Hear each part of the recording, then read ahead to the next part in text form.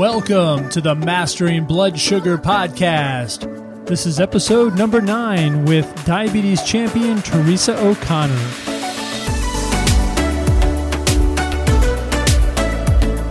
My name is Dr. Brian Mole, the diabetes coach, certified and master licensed diabetes educator, and IFM certified functional medicine practitioner. Each week on the Mastering Blood Sugar podcast, I bring you an inspiring health or lifestyle expert to help you learn to boost your metabolism, lose weight, and master your blood sugar with natural drug-free strategies. Thanks for being here with me today, and let's get started.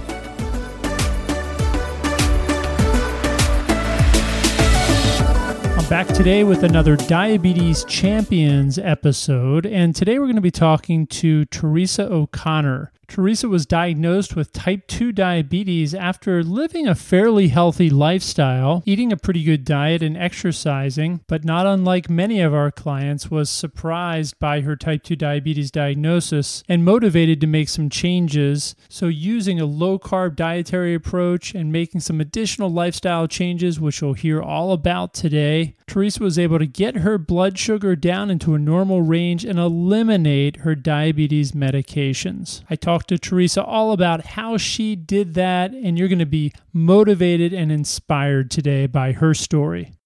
All right, guys, before we dive into today's Diabetes Champions episode, I want to read a review that we got on iTunes from Lum Kim Ham. It's titled, "I'm Amazed.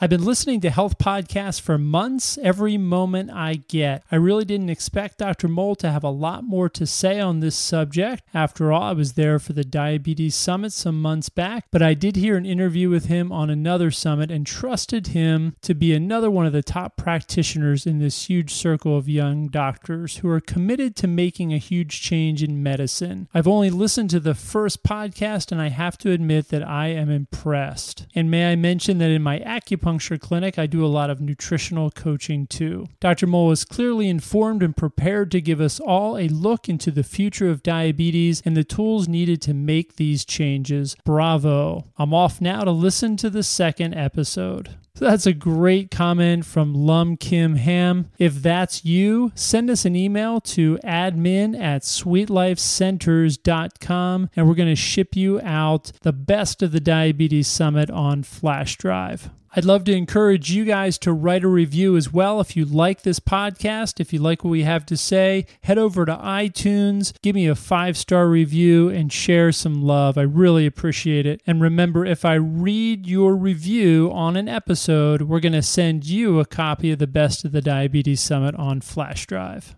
Okay, excited to bring you Diabetes Champion Teresa O'Connor.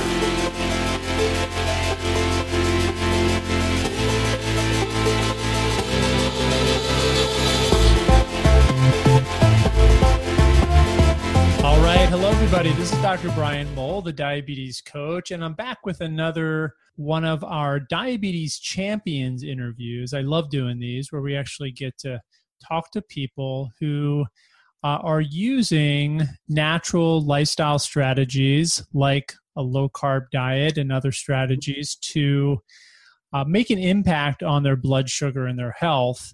And we have somebody here today. This is Teresa, and Teresa's just had amazing results following what she's going to describe today. And I'm going to have her share some of her pre and post lab results and so forth with you so you can see. The purpose of this is really to inspire you to take control of your health. I want to empower people, and I want you to feel like this isn't hopeless, that if I am willing to put the time and effort in, and I'm willing to change my lifestyle, that I can really make an impact on my blood sugar and on this condition, on diabetes. So Teresa was diagnosed with type 2 diabetes back in August of 2016, so just really a couple of years ago, and has made some great changes. I'm going to have her describe those here in just a few minutes. Teresa, we were just talking off air that you have a unique background because you're actually a writer, a food reporter. And so you have a kind of, again, a unique perspective on some of this. So maybe just share your story a little bit and some of the things that you've been able to do.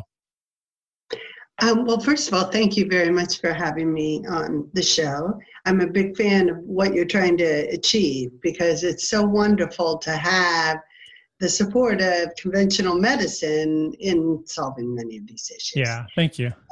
And for me personally, my background is in writing. I've been in public relations and writing my entire career. Many people know me as Seasonal Wisdom because I used to write about gardening and growing food, and I do speaking engagements and social media. And I ate my vegetables, and I didn't drink soda, and I didn't go to fast food restaurants. And I thought I was eating exactly like all the experts were telling me. And that's why I was so surprised when I learned that I had reached diabetes too. Even though it runs in my family, I prided myself on my diet. Later in my career, I worked for the University of California. The Office of President publishes a blog and social media called UC Food Observer. And it's about all aspects of the food industry, from farming to labor to nutrition, etc. And I wrote that, and I monitored the social media with my boss, Dr. Rose Hayden-Smith. And I was so surprised at the different opinions that are coming out. No wonder everybody's confused.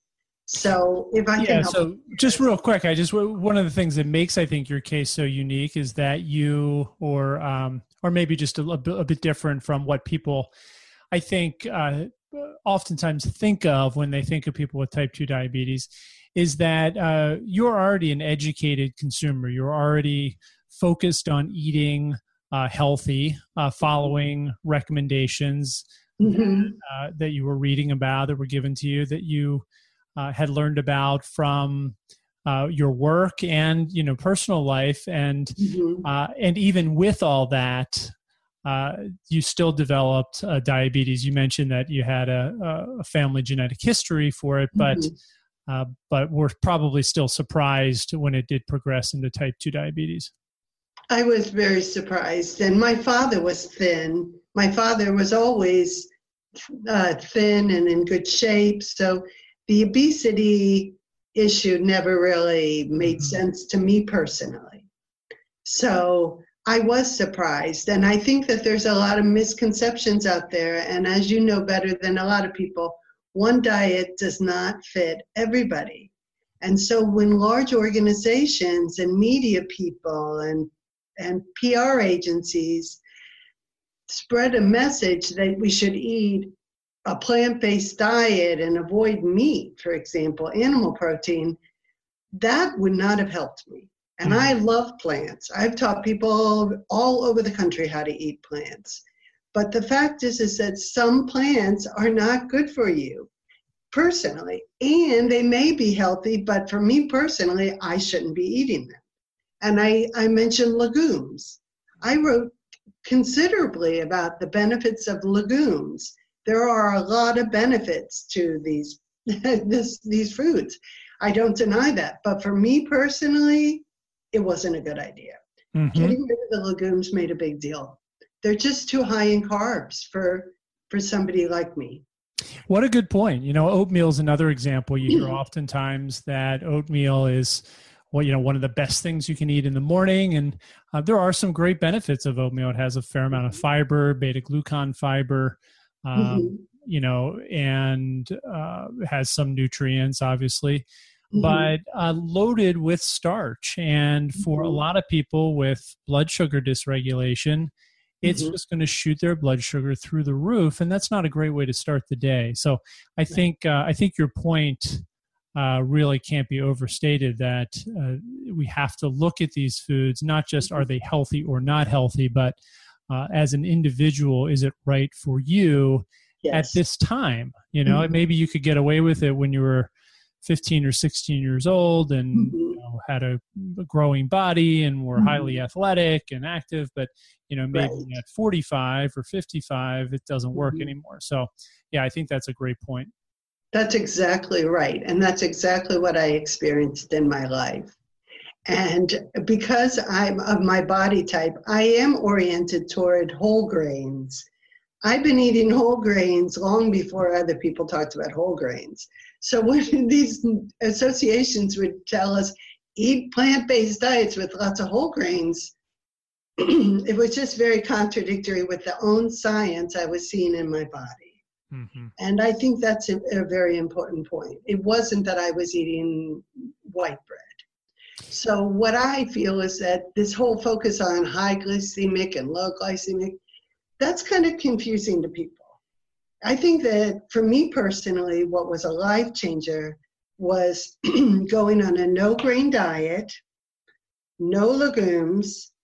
I do tolerate dairy. I know some people can't tolerate it, and it causes inflammation and arthritis. And so I think dairy is something you really need to find out if you can handle it. Mm-hmm. But for me personally, I need protein. I need protein throughout the day in moderate amounts, and I put my money toward the best protein I can afford because I'm eating from scratch. I'm not eating out of a box or a bag.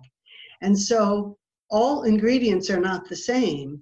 And sometimes I worry when I see this focus on ketogenic diets that people think that means you can have bacon at every meal and just not eat too many veggies. Yeah, I worry about that too. I don't think that's right. I know you're on Instagram as I am, and we see so much of that it's a little alarming. But I do believe that personally, my body thrives on animal protein. Mm-hmm. So I can't just survive on hemp seed. I have to eat a lot of hemp seed to get a certain amount of protein. That's 3 tablespoons of hemp seed, I think, is 12 grams of protein, don't quote me on that. But it's seriously, right. When you look at these seeds, you need to make sure you're getting a minimum of 12 grams of protein. In each meal, I personally try to get about 20 grams of protein. I agree with that. I think, and of course, that changes based on your size, your amount of lean body mass, and your protein requirements, your activity level. But I think that's a pretty good starting place for a lot of people. About 20 to 30 grams of protein per meal.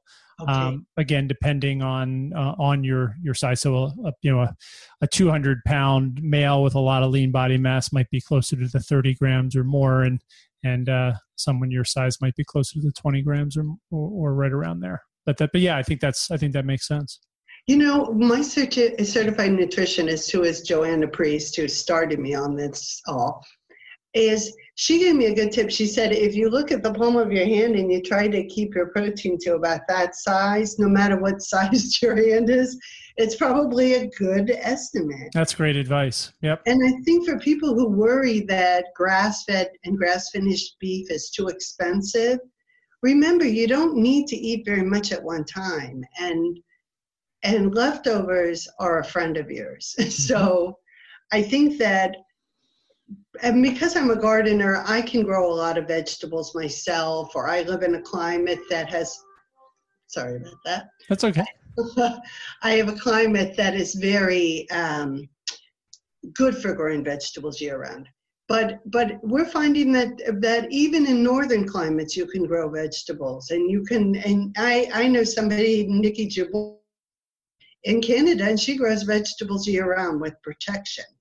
So the more we can eat locally, the more we can know who our food suppliers are, the more we can really focus on the ingredients. I think that makes a difference. It's not just about eating meat all the time. Mm-hmm. Yeah, agreed.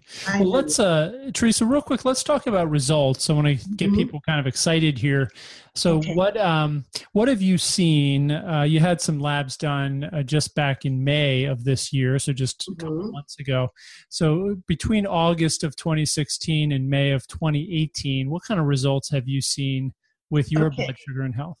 It's a little embarrassing to tell you my before because I always prided myself on being so healthy. But in August 2016, my glucose was 162. My hemoglobin A1C was 7.8, and my cholesterol was 301. And I am a body type that is long and lean, so I can hide a lot of weight so it's not as obvious that I'm gaining weight.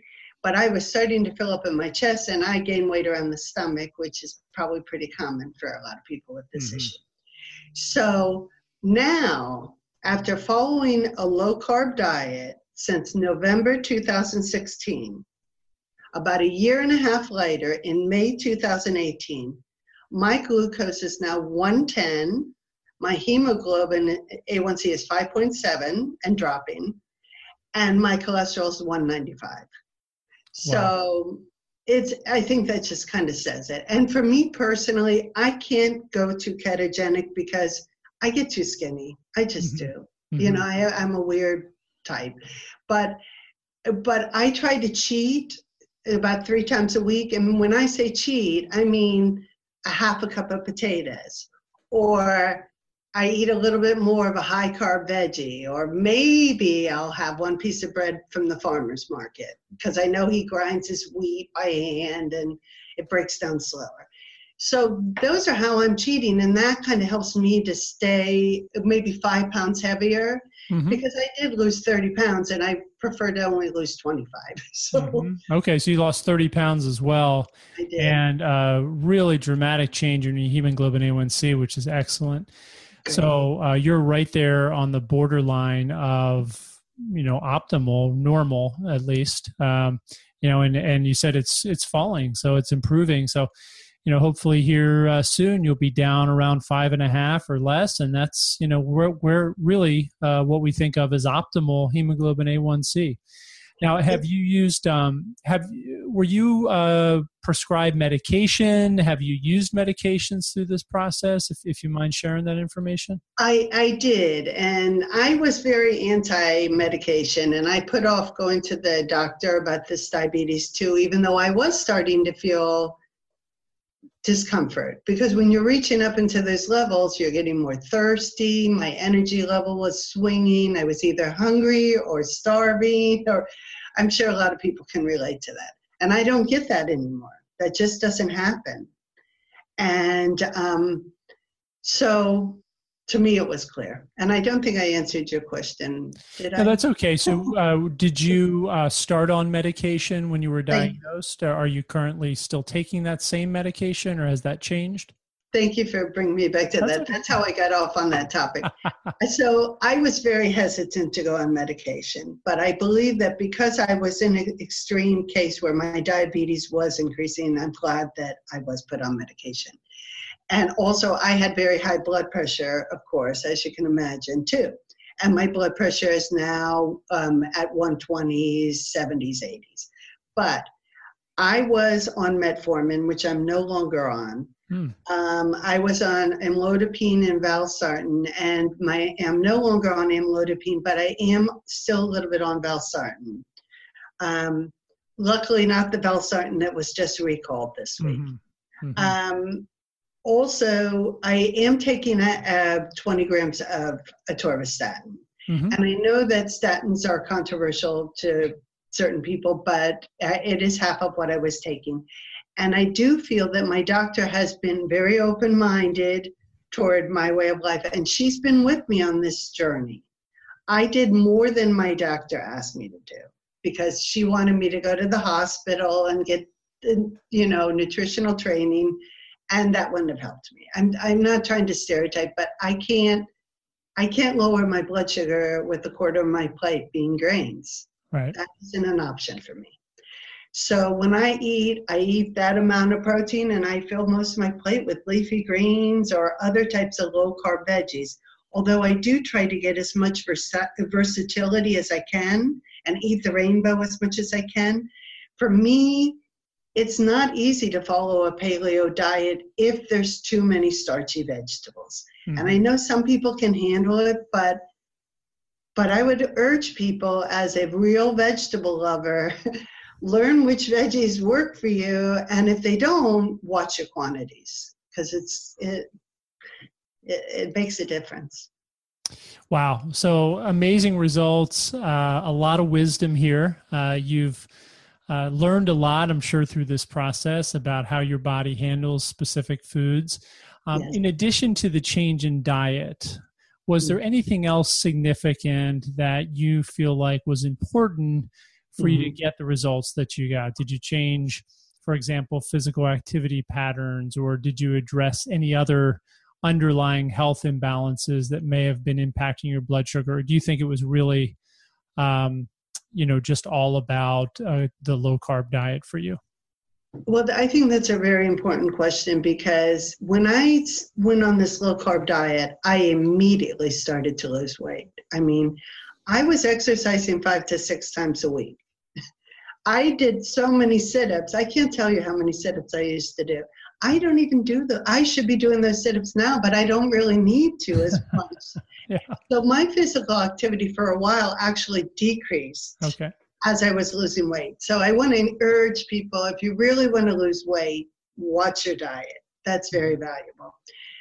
But in terms of exercise, I agree completely that if you don't exercise every day, it's hard to keep your numbers healthy.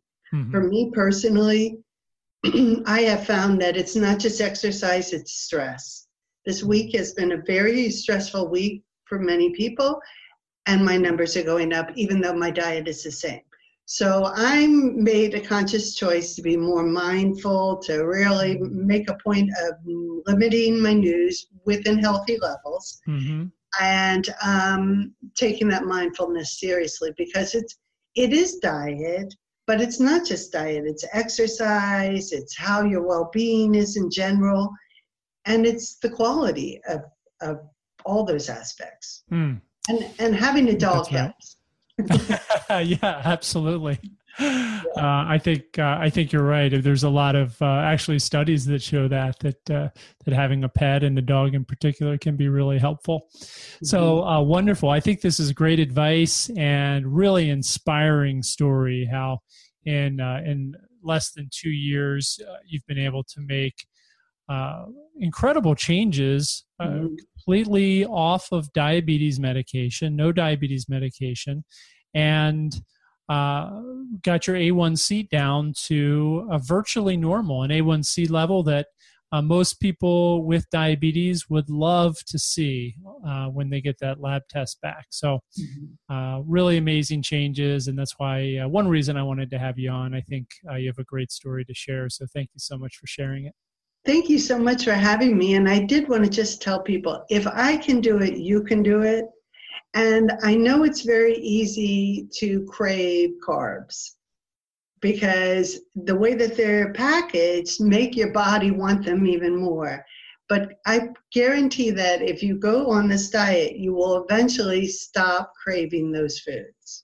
Yeah. Because I could cheat more than I do, but I don't really want to get my body used to those foods anymore. My body seems to function better with fresh foods made from scratch with great ingredients. And one more thing I want to say, it's not elitist to eat well. You know, sometimes we think, oh, it's so elitist, they spend so much money on their food. It's not a matter of money. I'm not rich, but I do put my money towards supporting the farmers that are going to continue to provide the right kind of food for me and my children and my grandchildren, because as you'll see if you go to my website, many of these farmers are facing major problems. Yeah, talk about your website, because it's a great website, and I think it brings a lot of awareness to that. So what is the website, and what will people find there? Well, my website is called Farm Fresh Low Carb Living. And it tells my story, it provides resources, and it also helps you to understand some of the challenges that the people who produce our food are going through. And it also helps to dispel some of the myths that people have about animal protein and so on. There is a benefit to pasture-raised animals, because they not only help to manage the land, but they sequester carbon into the soil, which helps with climate change. And so we can't just lump all cattle ranching together. And even the first year of all cattle's life, they're raised on grass. It's the latter part of their life that's the difference. And I just wish that people would focus more on the facts and the evidence science, and not get so caught up in some of this dogma that doesn't necessarily make very much sense to other people. Wow. I totally agree. Well, Teresa, as I said, you're an inspiration, and thank you so much for coming on and sharing your story today. Thank you so much for having me. Good luck, everybody. Bye-bye. This is Dr. Brian Mull, the diabetes coach, and we'll be back soon with another diabetes champion. I hope you guys like these, and make sure you subscribe to the Mastering Blood Sugar podcast so you don't miss an episode. Thanks, everybody. Thank you. Bye-bye. Bye-bye. All right, everybody. I hope you liked this Diabetes Champions interview with Teresa O'Connor. Guys, if you think this kind of content is valuable, make sure you let people know. Head over to iTunes, subscribe to the Mastering Blood Sugar podcast, leave me a 5-star review, and make sure you share this out with your friends and family members. I really appreciate you listening to this and subscribing to the podcast. This is Dr. Brian Mull, the diabetes coach. I'll see you back next week, and remember to keep climbing and to never give up.